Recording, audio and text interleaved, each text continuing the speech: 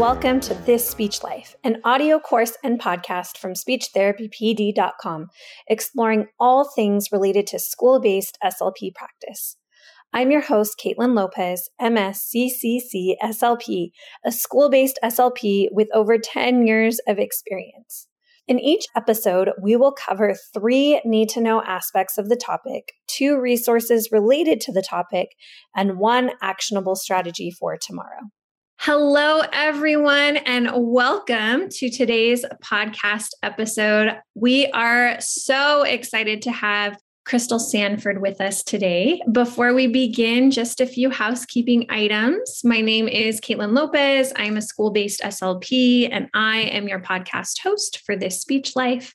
This course will be an hour long, and you can make sure to complete all modules that you'll find in the course portal on speechtherapypd.com to get your CEUs for today. And if you have any questions for Ms. Sanford, please pop them into the chat or the Q&A box, and I can make sure to get them to her at the appropriate time. All right. I am so excited to introduce you to Crystal Sanford. If you haven't already taken her course on Speech Therapy PD, or if you don't know her, she is a powerhouse. And I'm so excited that she has agreed to be on our podcast. Crystal Sanford, Masters of Education, MA, CCC-SLP, is the owner, director, and lead advocate at the Sanford Autism Advocacy Group, LLC, a comprehensive consulting practice that specializes in empowering autism families. Since 2016, soon after her first child was identified as autistic, Crystal has been training fellow autism parents and caregivers on how to effectively advocate for the education their child deserves.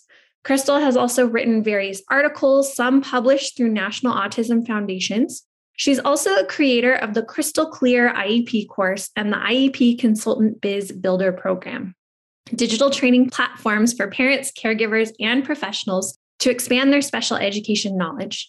Crystal also continues to practice as a speech-language pathologist with over 20 years of experience in public schools and the private sector.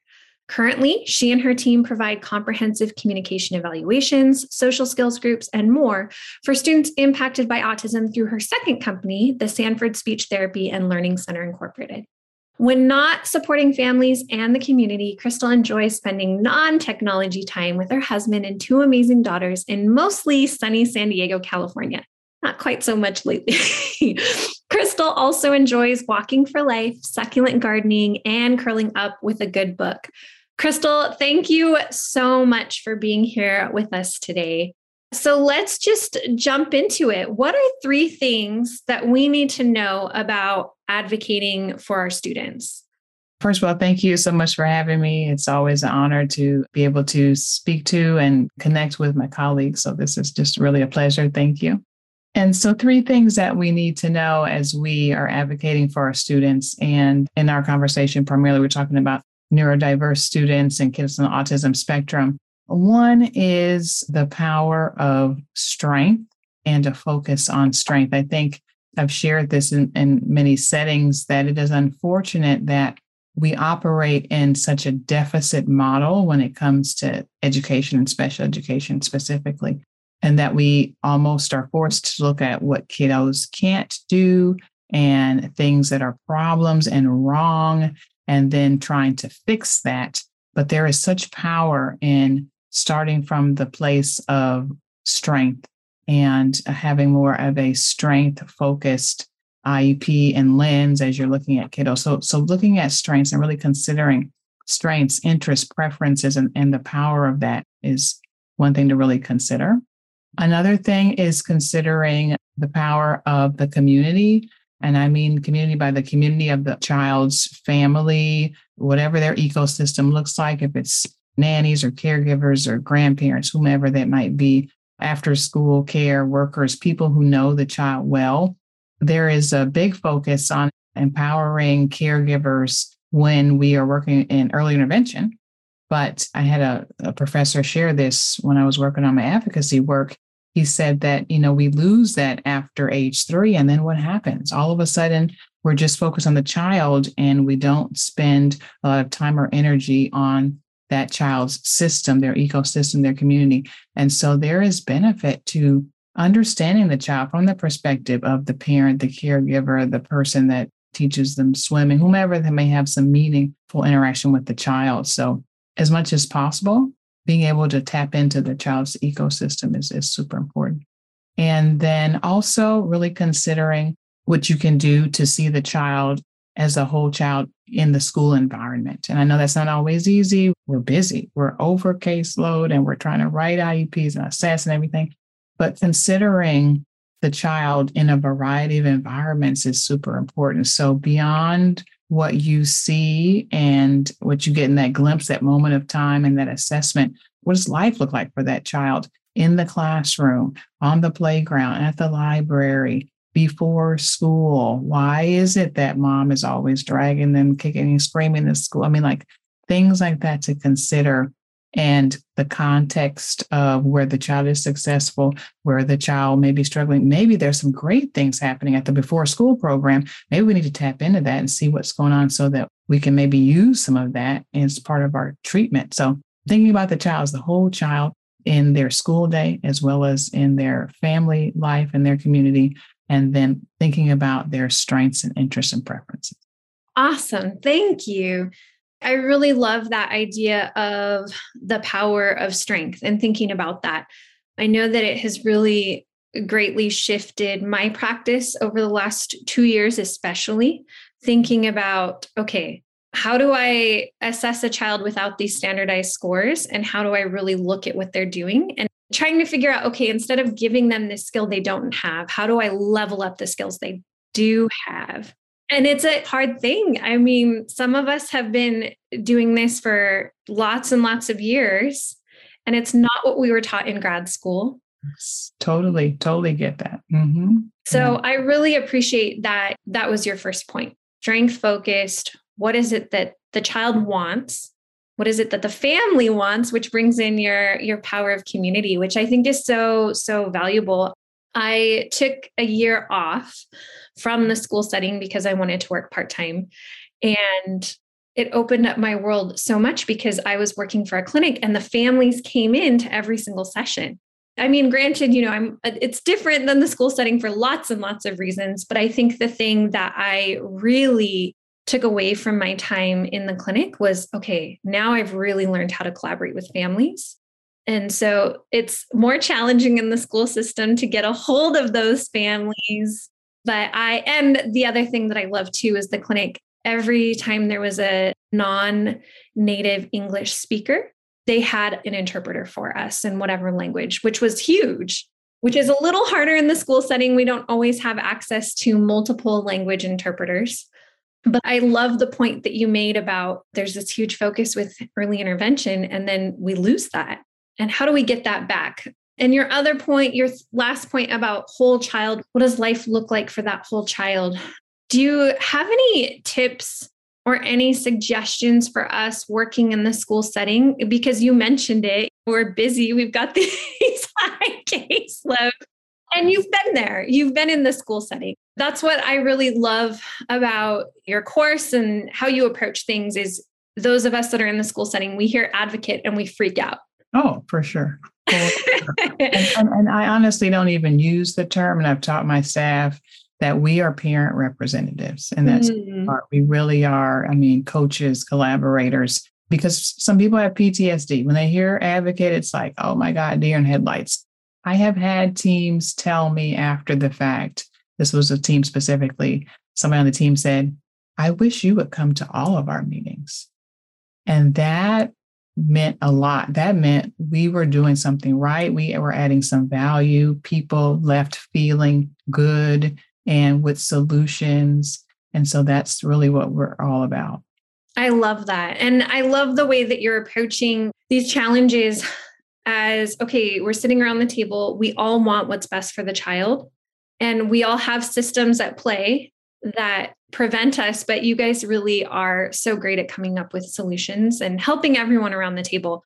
But what are your suggestions for those of us that are like, I've got a caseload of 70. I know that I need to be doing these things, but do you have any suggestions for quick things that we could do to maybe connect with families or think about whole child a little bit better? One thing is we've been talking about lately with my staff is over communication.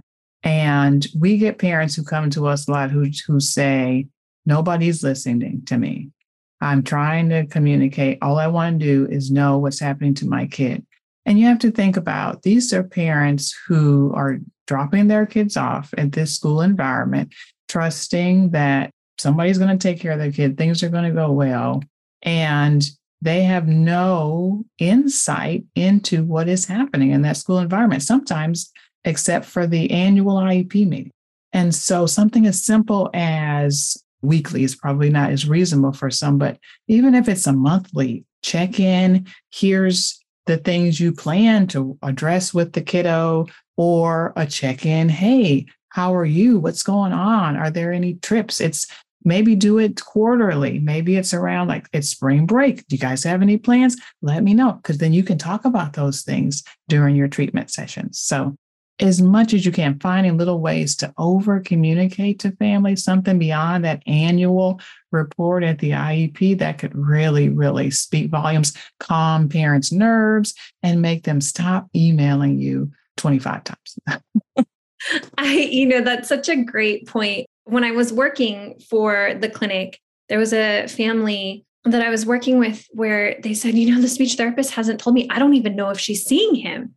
Yep. And because it's so different, they were working with us and this child received multiple therapies, saw the therapist every single week and knew exactly what was happening. And the therapist, I knew the SLP that was seeing this little boy in school. And I said, she's great.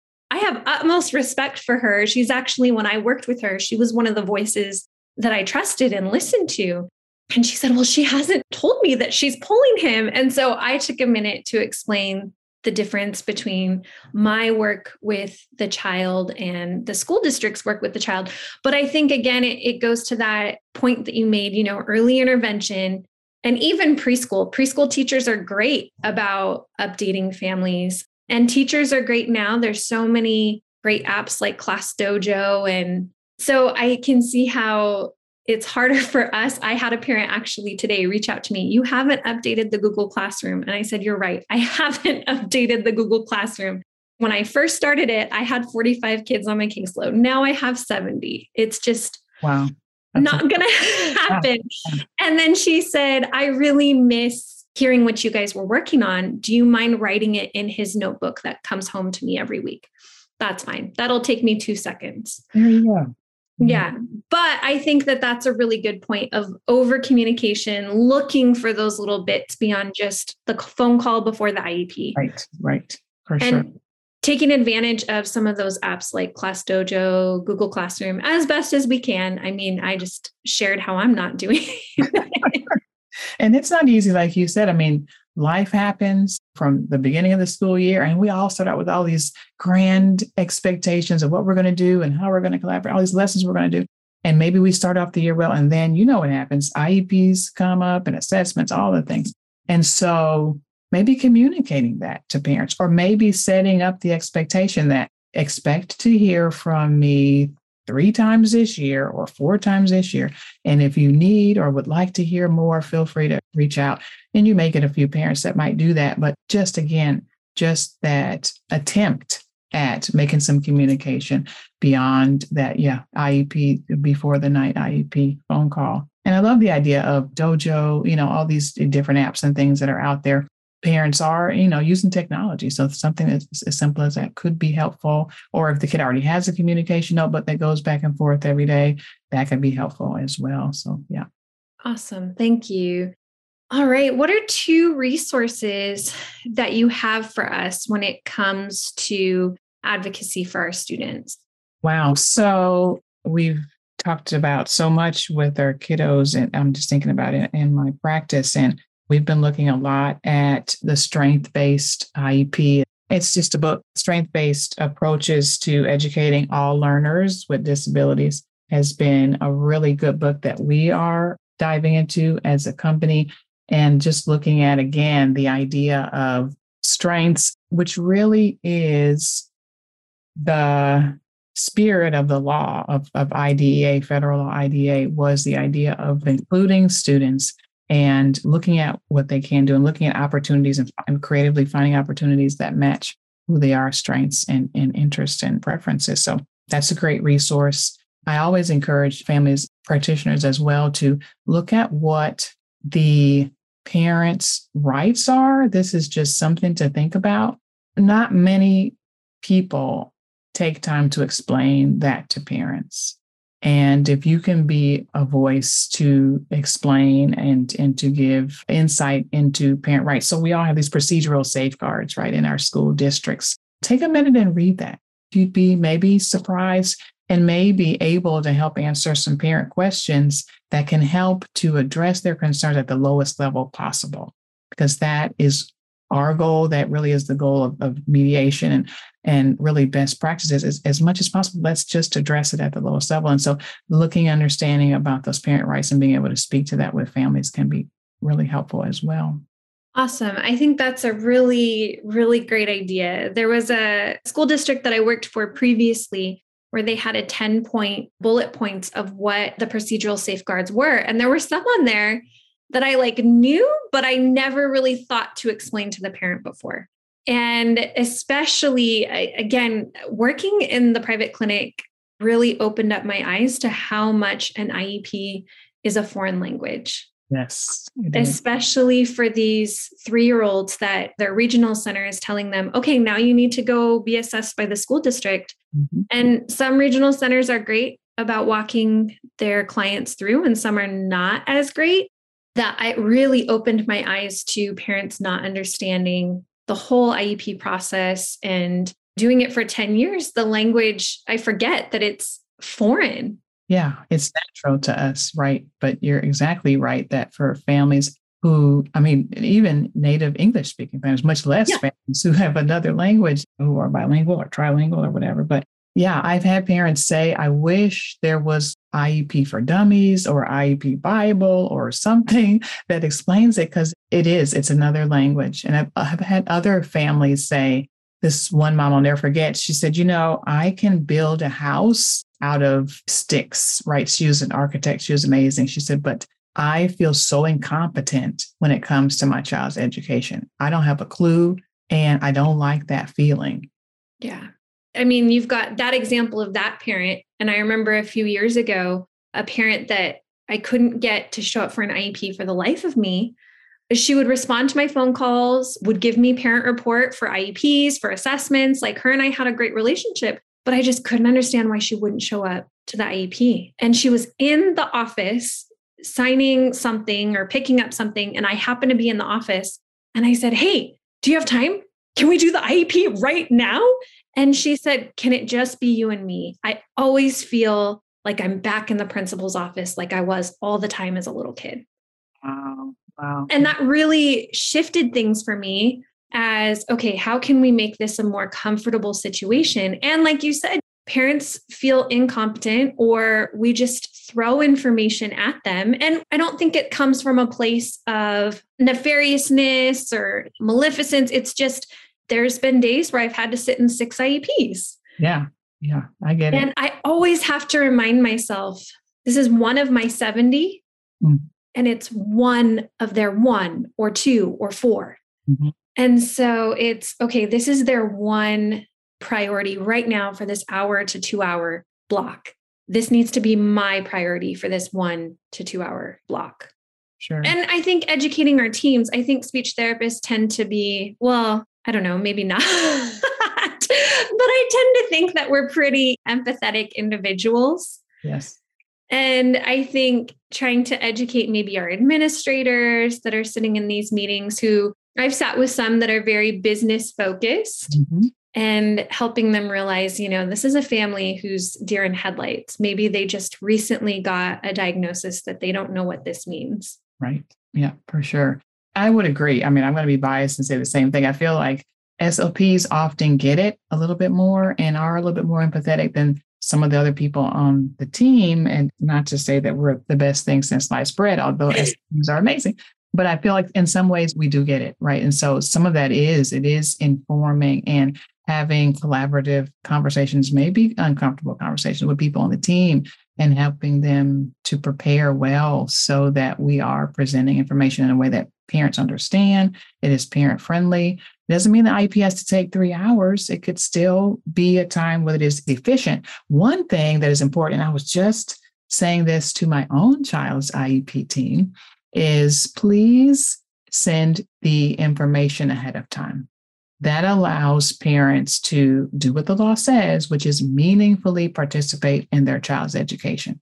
And I really find it challenging when teams have a triennial, let's say, or an initial evaluation of a child, and they present the information that day to the parent. We're talking APE and AT and speech and OT and psychologist, and then expect the parent to sign the IEP document. Like, we wouldn't do that in any other context. When you buy a house or a car, I mean, you often have time to review these documents, yet in this situation, just tons of information is presented and we expect parents to absorb it and to make a decision about it. I think it's very unreasonable. I agree with you. I know the family in particular that I was talking about that reached out to me and said, he's not being seen for speech. I haven't heard. And I said, he's being seen for speech. It's just not common practice, and she brought the IEP to me and said, well, what do you think of this? And I had some suggestions of things that I thought, but I had told her ahead of time, don't worry, you don't have to sign first thing. Sure. If you want to look at it and understand it, because it was brand new to her. She'd only been seen in the clinic maybe 2-3 months. So autism was still a big, scary thing. And she said, if you hadn't told me that and you hadn't told me all these things about IEPs, I wouldn't have known. I would have just gone in and signed. Yeah. And I wouldn't have known to ask for this or ask for that. And she wasn't asking for unreasonable things either, because I know what it's like to be in the school setting and what's appropriate in the school setting and the difference between a school and a clinic setting. But I think that that's a really great point. And I think it's a good point for us to also educate other members of our team is these parents are not being difficult. If they don't sign that day, it's okay for them to think about it. And I think that's a great idea too, of educating our team on sending information home ahead of time. Yeah. It can be very helpful. Sometimes maybe if there's 2 partners, maybe the one significant other can't even come to the meeting. So then they can maybe have some discussion and prepare questions about it ahead of time. I do this as a living, and it was a lot to absorb. My child just had her triennial evaluation. And so there was 6 different reports. I mean, that was a lot, even for me. And so, yeah, I think it's just giving parents some space to get some questions just together, wrapping their brain around some of this can be helpful. Something else that we talk about too is that you never know where families are with who their child is. And there is in psychology the idea of the grief cycle. And we talk about this in our team that when it comes to a child with a diagnosis, and there's some research in this area, there is almost a need to grieve the child that you thought you were going to have if you birth the child or adopt or whatever, so that you can better appreciate the child that you do have and who they are. And some parents haven't done that, so they are IEPing in grief. And maybe that's why they are asking for unreasonable things and 5 days a week speech, all these things. Why? Because they're still trying to fix their child, because they haven't grieved the idea that the child is not who they thought they were. They are a different child with different abilities, and that's okay. They're not at the point that it's okay. So taking that into perspective, I think, can help us maybe better understand our families and maybe better help them along that process.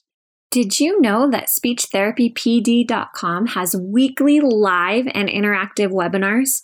We are the fastest growing CE provider. Subscribe today to get access to over 750 different courses in audio or video format.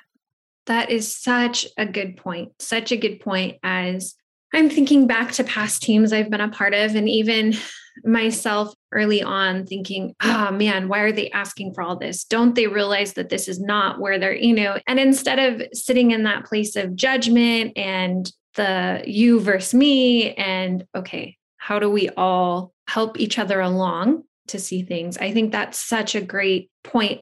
And especially the point that you made of they have to go through that process to see who their kid is today and to appreciate who their child is today. I think that's something we often forget about. That's the end goal for them to love their child, who they are.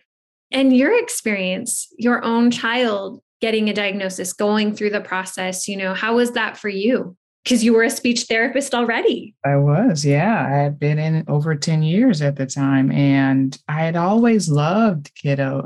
You love all your kiddos, you appreciate them all. But I just always had a special place in my heart for kiddos on the spectrum. They just were fascinating to work with. I just really appreciated them. And then, surprise, I started thinking, A plus B is C here. Maybe my daughter's on the spectrum. She was about 18 months and she was late walking, late gross motor and fine motor, but she had phenomenal language skill, vocabulary, and hyperlexic and all these things. And I'm like, I think this could be autism. So it took a while for her to actually become diagnosed and truly identified, which is pretty typical for girls on the spectrum, because she had eye contact and everybody thought I was just being like the hypervigilant SLP mom, that clearly she's fine, but just, you know your gut. And so I just continued to pursue. And so at 3.5, she was identified as autistic. So it was almost a relief for me because I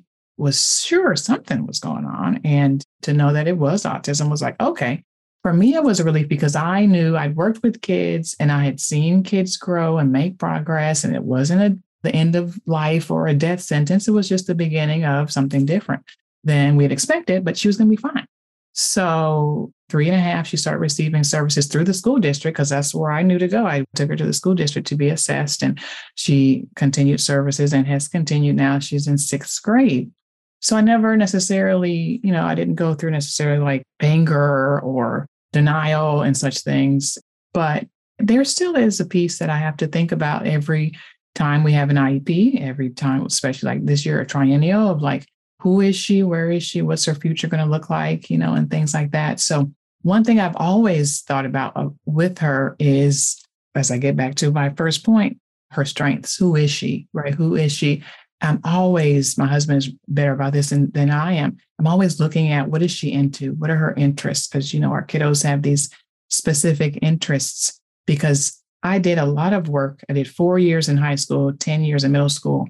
And I was able to see kiddos get jobs in those areas of preferred interest. And so like currently she's always been into numbers, but she's into sports, specifically sports statistics and who's injured and who's playing and how many points the team got and such things. And I told her a couple of months ago, I said, you could get a job. People would pay you to be a statistician, and they would pay you to monitor the football statistics. And she was just like, but this is where I'm going. I'm thinking, and if something else becomes an interest, she also enjoys cooking. She wants me maybe a sous chef. I'm always looking at what are those things of interest for her, and how can we use that in teaching her and watching her grow, and also helping her to be fulfilled in her future. So that's kind of where we are now. Awesome. I love that. And that's so awesome that you had the experience of high school and junior high.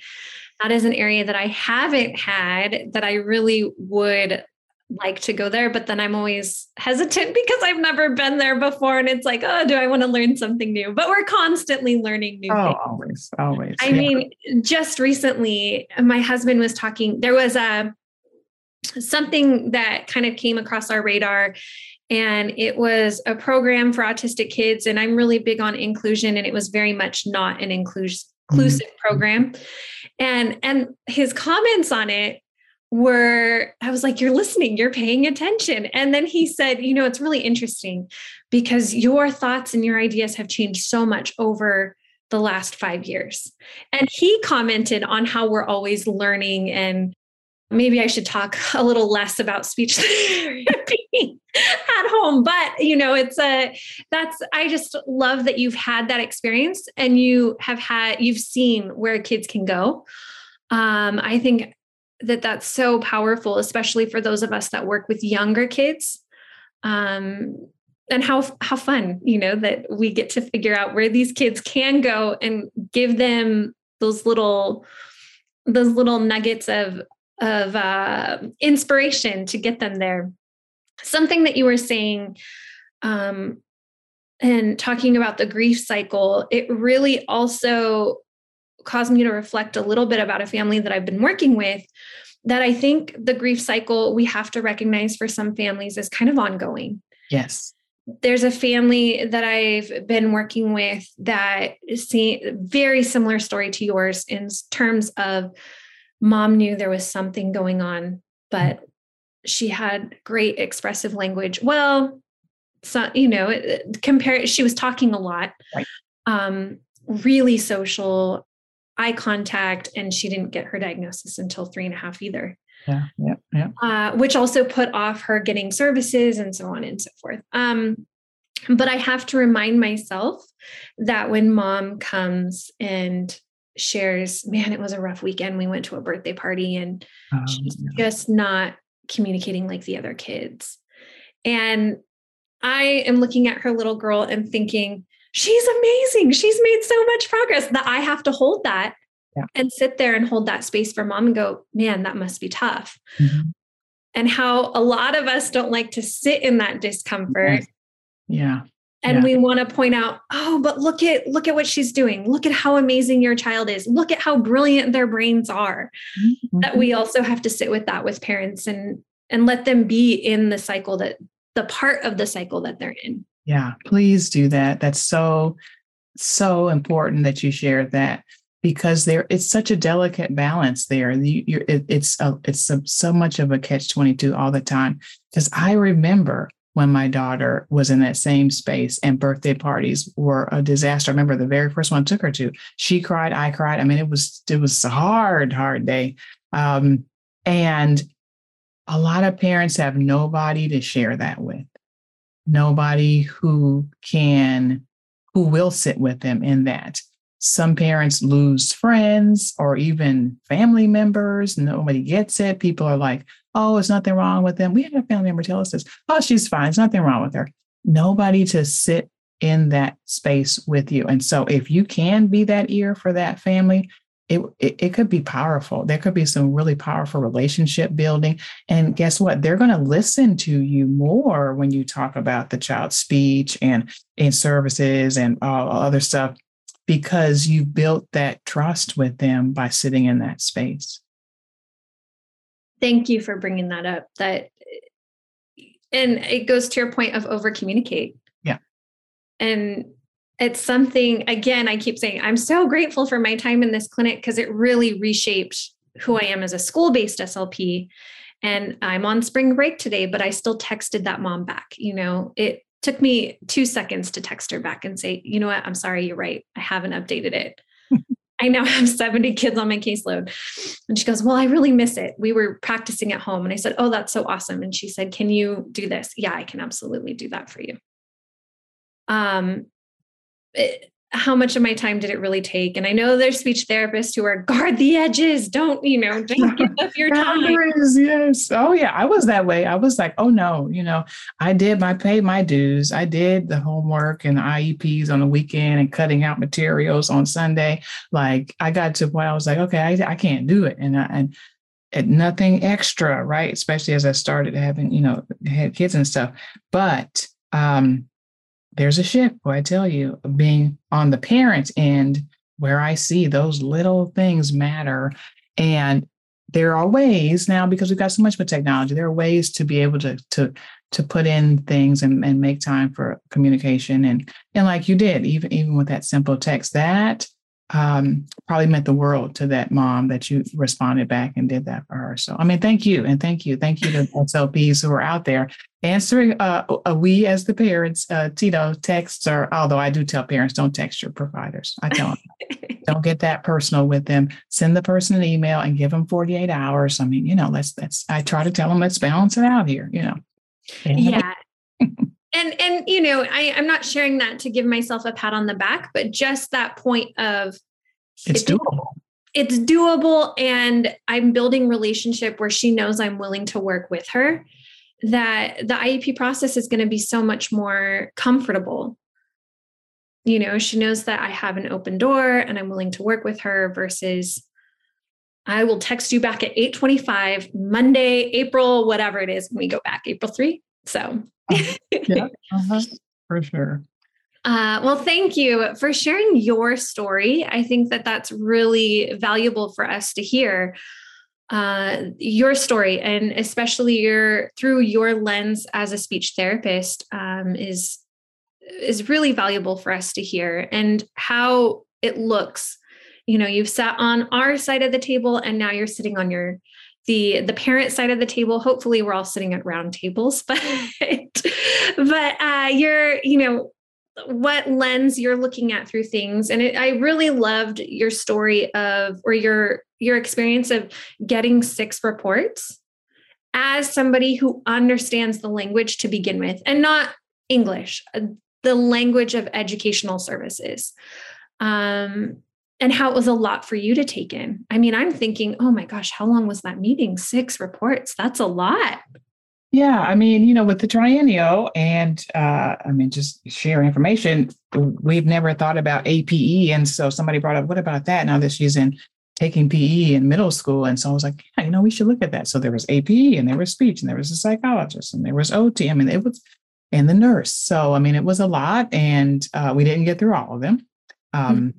But had I had all of the reports ahead of time, maybe we could have. I could have asked more strategic questions, and maybe we could have maximized that time. So there will be a part 2, and we'll make some gains, and I'll prepare my questions and be able to make sense of it. But I do want to say something about what you said as well, is that that grief cycle it's ongoing. It's not like it's one and done, and even now, I still, when we have times like when we have to sit and look at our IEP, I don't know if that's necessarily grief, but it's definitely like, because I see her as so amazing, and I see her and all of her strengths and all the things.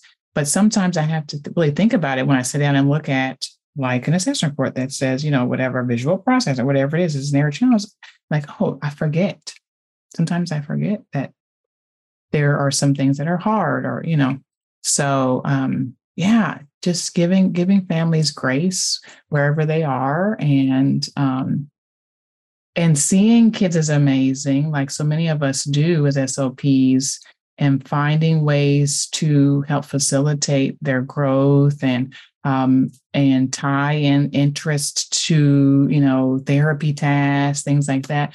Something I didn't talk about today was person-centered planning. And this is what I learned working in high schools, which it's a requirement that SAI teachers, special case managers do person-centered planning to develop the transition plan, because at age 16, a transition plan is required to be added to the IEP. And so they must sit with the child and ask about their interests and learning styles, and to help them start preparing and thinking about adulthood. But I would encourage us all to think about that for our kiddos, taking some moments either during an assessment time or at the beginning of the year. Talking to the kid, talking to that child in whatever capacity possible. If it's a child who is even non-speaking, they have maybe a communication device. You can even, you could look at the images about, community helpers, and do they show an interest, or if it's, characters that they're into, or Disney, whatever it is. But taking some time to do a little bit of person-centered planning. Who is the child? What are they into? What are their interests? What are their, goals for the future? What do they want to be? That was something that was really powerful that I tried to tie in middle school. Okay, you want to be a YouTuber? Great. I get that. I'm not going to squash that dream. Sure, you could be a YouTuber. And guess what? Being able to participate in a collaborative conversation is going to be super important when you're trying to have a conversation with somebody to, sell yourself or your idea or whatever. I tried to tie in whatever they wanted to do and be into the therapy. So But I was able to do that because I took some time every beginning of the year to find out who are my kiddos, who are they now, especially if you have them for year after year. Things change, life changes. What are you into now? What are you doing? Are you skateboarding after school? Great. We can do some skateboarding articles about Tony Hawk. I mean, it can be really powerful, really meaningful. Are you looking to move up on the pay scale? You can through speechtherapypd.com in collaboration with University of the Pacific. Start earning graduate level credits today. Courses are evidence-based and practical. Win-win. Check out speechtherapypd.com for more information on earning graduate level credits. Awesome. I love that idea. And I love that idea of asking even our elementary kids, what do you want to be? And then bringing that into it. I do remember a student said he wanted to be a YouTuber. And I said, you want to be a tuba? And he goes, no, a YouTuber. And I said, that's where we have to work on our art. There you go. Love it. There you go. See now, you got his buy-in now because, it's meaningful now. Yeah. Yeah. Shannon Warbeckus was on the podcast like this time last year almost, I think. And she works with middle school students. And she asks, and it's hard, when you're working in groups, how do you make it person-centered? But what she does is every student of hers picks a topic or a theme, and they cycle through those themes throughout the year. And so, she'll have a student who's really about space, and she goes, great, that's going to be your day. You are going to teach us about space. I'm going to bring in some things about space. And then she said, I learned some really great things. That's so good. Wow. Yeah. And so I was thinking, man, yeah, we absolutely can do that, especially with our elementary kids too. They can advocate for what it is that they want to do. I loved your example of, okay, you're skateboarding. All right, we're going to bring in some Tony Hawk articles and some, we're going to do, I remember those like little skateboard things were so big when I was a kid. Yes. Little fingerboard things. Yes, Yeah. That would be so fun to find those again and bring those in and create some sort of game out of it. You know how creative SLPs are. Totally. Oh yeah. Yeah, I love that. So as you're talking to, this idea of person-centered planning is something that we can do. What are some other things that we can do to help just facilitate that relationship with families? Because you were sharing, small things that you've seen that have really just made a huge difference. Is there anything else that comes to your mind of little things beyond just, over communicating that we can start doing maybe before IEPs or during the school year, or even during the IEP? Yeah. I know that for most of us, progress reports is a time that is a requirement, right? So being able to present families, if possible, with something more than a check the box, because legally, that's all you have to give a parent is you check the box that the child is on a course to make progress toward this goal. That's it. That's all you have to do. But if you can give a little bit more than that, that would be really meaningful and powerful. And so most of us, we're keeping data, we're doing things already, progress monitoring, but so just to give a little glimpse to parents of kind of where they are, also what it looks like. I use a lot of rubrics. I made some rubrics and things when I was working in middle school, sharing a copy of that. If you're using a rubric or something, and adding that into the IEP and giving the parent a copy so that they know what it looks like. And they could even, attempt to do some of that kind of work at home with the kiddo. So if there's, I shared a lot with families about social thinking, socialthinking.com, anything that you can maybe share with them that they too could go and research or look into. Those kinds of things, I think, could be helpful in reaching out and making connections with families, sharing their reports ahead of time. That can be super helpful. And thinking about in the middle of the IEP, and this is something I used to do and probably used to annoy the people on my team, but I remember stopping somewhere in the middle of the report, right, and saying, does that ring true for you? Does that sound like your kiddo? Is this similar to what you see at home? Really validating that parent actually knows something about their child and has some value to add to the team. Like that's, I think, could be super helpful. I love that. Does this sound like your child? Are these things that you're seeing at home too? What else are you seeing at home that maybe we can add to this? I think is great. I know I've also heard, instead of saying, do you have any questions? What are your questions for me? Mm-hmm. Wow. And because most often, do you have any questions? No, it's okay, and especially I'm thinking of your architect parent that doesn't want to come across incompetent.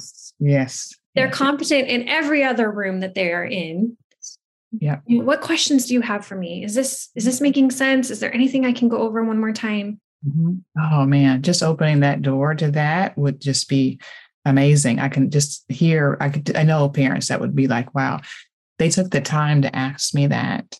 I took off work to come here and sit and hear these people tell me what my kid can't do. At least somebody gave me 5 minutes to share what they can do. Yeah. Mm-hmm. Yeah.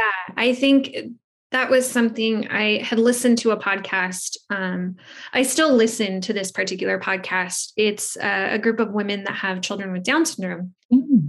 And they talk about their experiences of, lugging all of their children to this one child's therapy and sitting in therapies and not doing homework and so on and so forth. And then they started talking about IEPs, and it was like, ooh, ouch. Oh man. Okay. We've got to do better. And that really opened my eyes, hearing their experiences about how hard it is. And you had touched on this too, that you see your child is so amazing that it's hard to hear sometimes, oh, they're not really excelling in that area.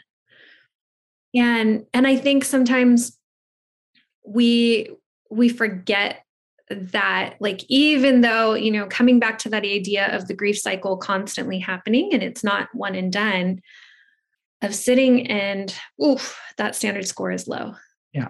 Oh yeah. Oh, because I'm looking at all of them. And I'm like, okay, what's here, what's there? But you know what was interesting? Because and I'm still off of a high a little bit of, because we like literally just had our triennial recently. This year, it's like you said, like your husband said, wow, your thoughts have changed so much, right? This year, this time, I started looking at, what did she do well? Which standard scores are high? I want to capitalize on those areas. It was really interesting. This was like one of the first times that I thought, because we're doing all this study and training about strength-based IEPs. Okay, real rubber meets the road. Practice what you preach here. Look at where these are areas of strength. Okay, I know short-term memory is hard for her, but look, this area was amazing. How can we use those skills that are strengths for her and helping her to learn or compensate or do whatever, in other areas? So it felt good. That's awesome. And I think that's such a good example for some of us who are still learning what strengths-based IEPs, strengths-based reports look like. That idea of, okay, where do they do well? How can we capitalize on that? Do you have any other suggestions for some of us, or anything that you want to expand on when it comes to strengths-based IEPs?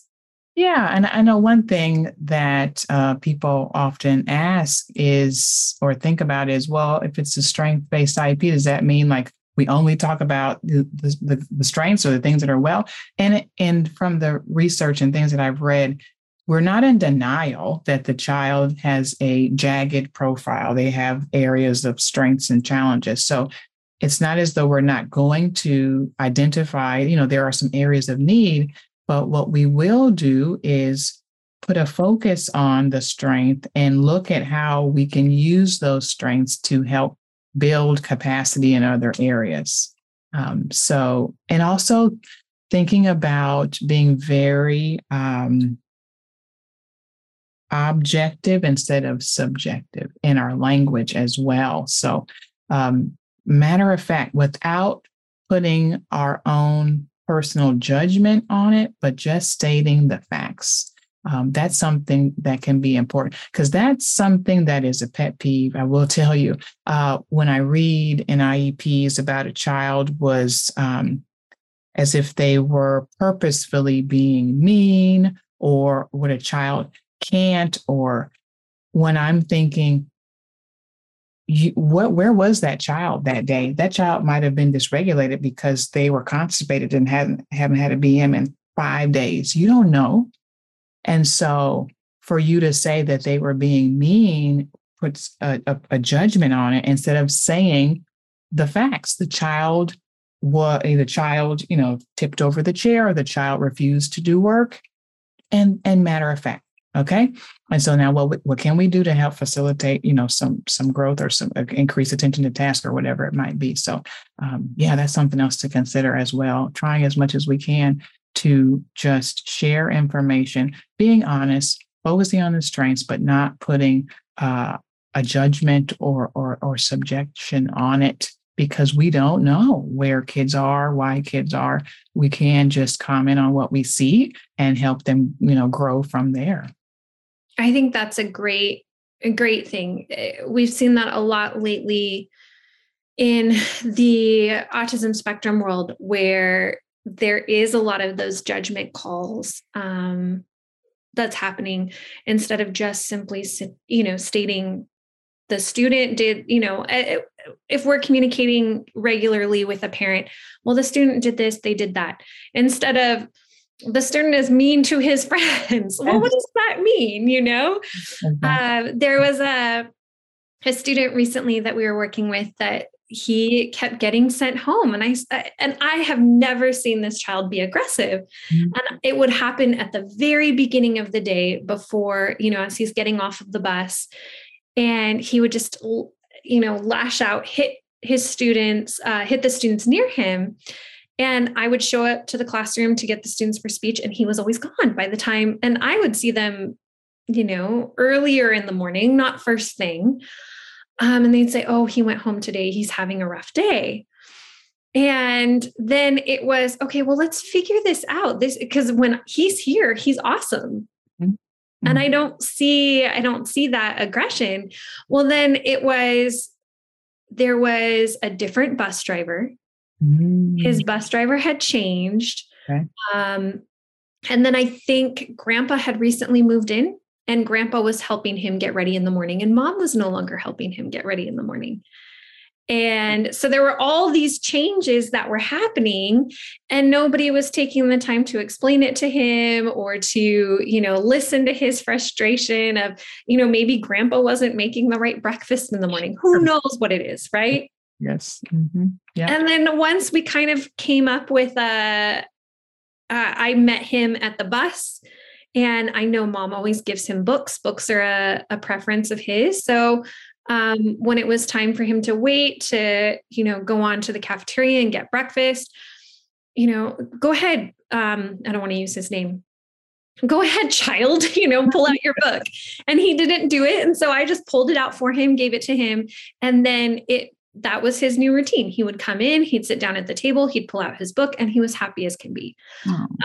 But I mean, and also, talking through, hey, why don't we introduce you to the new bus driver?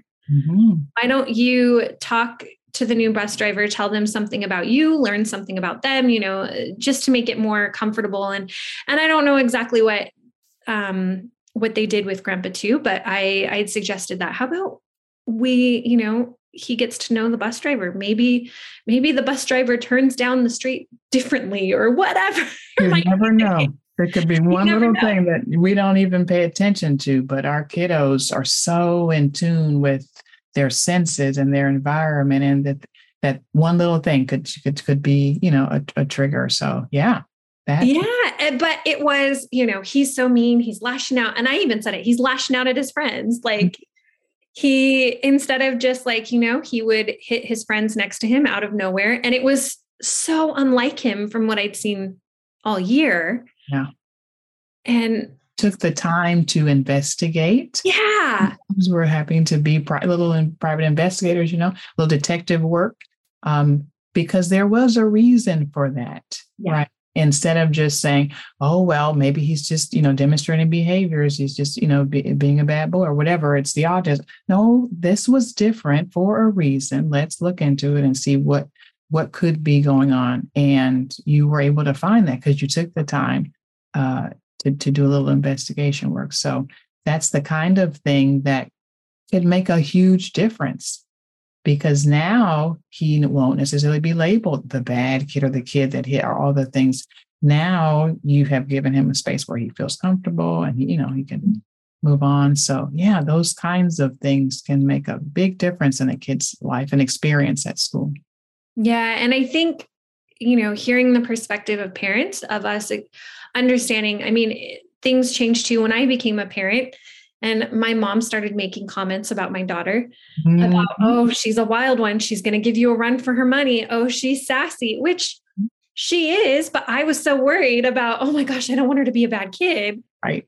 Oh, yeah. And she's not a bad kid. She's 2 years old. All 2-year-olds, are learning, are coming into their own. And that's kind of what it looks like. Yeah.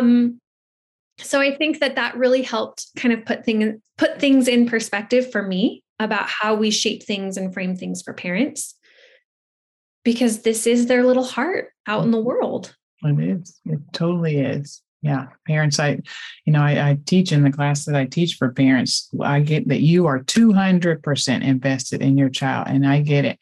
But I always tell them, teams, but the majority of the work that I've done are doing the best they can with what they have. And we need to, give them grace and understand that these are humans, but there is a space for us all to work collaboratively for the benefit of the child. Let's just keep it all focused on the child and we'll be all right. It's true. It's true. Keep the focus, keep the main thing. Yes. And remembering that very rarely have I sat around a table where not everyone at the table is for the child. Right. 9.99% out of 10 times, it's we all want the same thing. So how do we communicate that with each other? Crystal, thank you so much for having this conversation with us and sharing things through your lens, not only as a person who is a parent representative, but also a parent of an autistic child.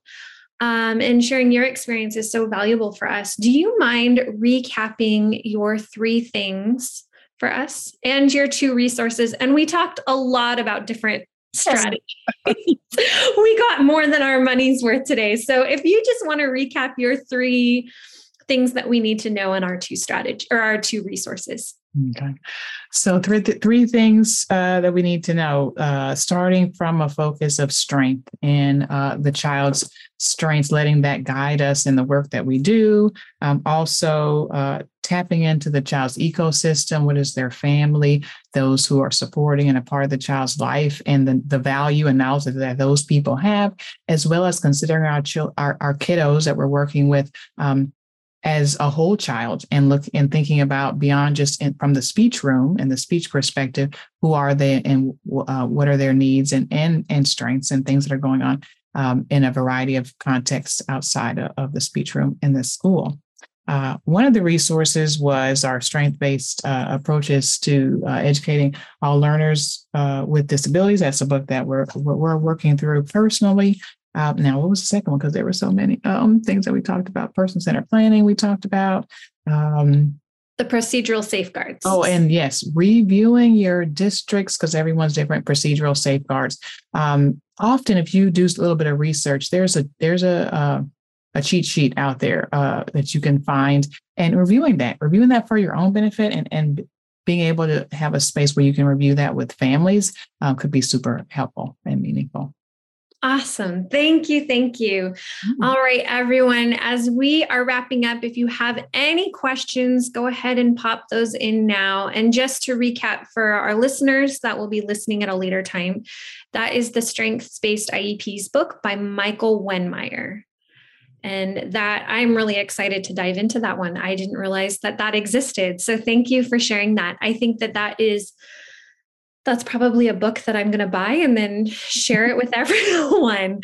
Especially as we move towards, a lot of us are trying to be better at being neurodiversity affirming, and strengths-based IEPs really seems to be along those same lines.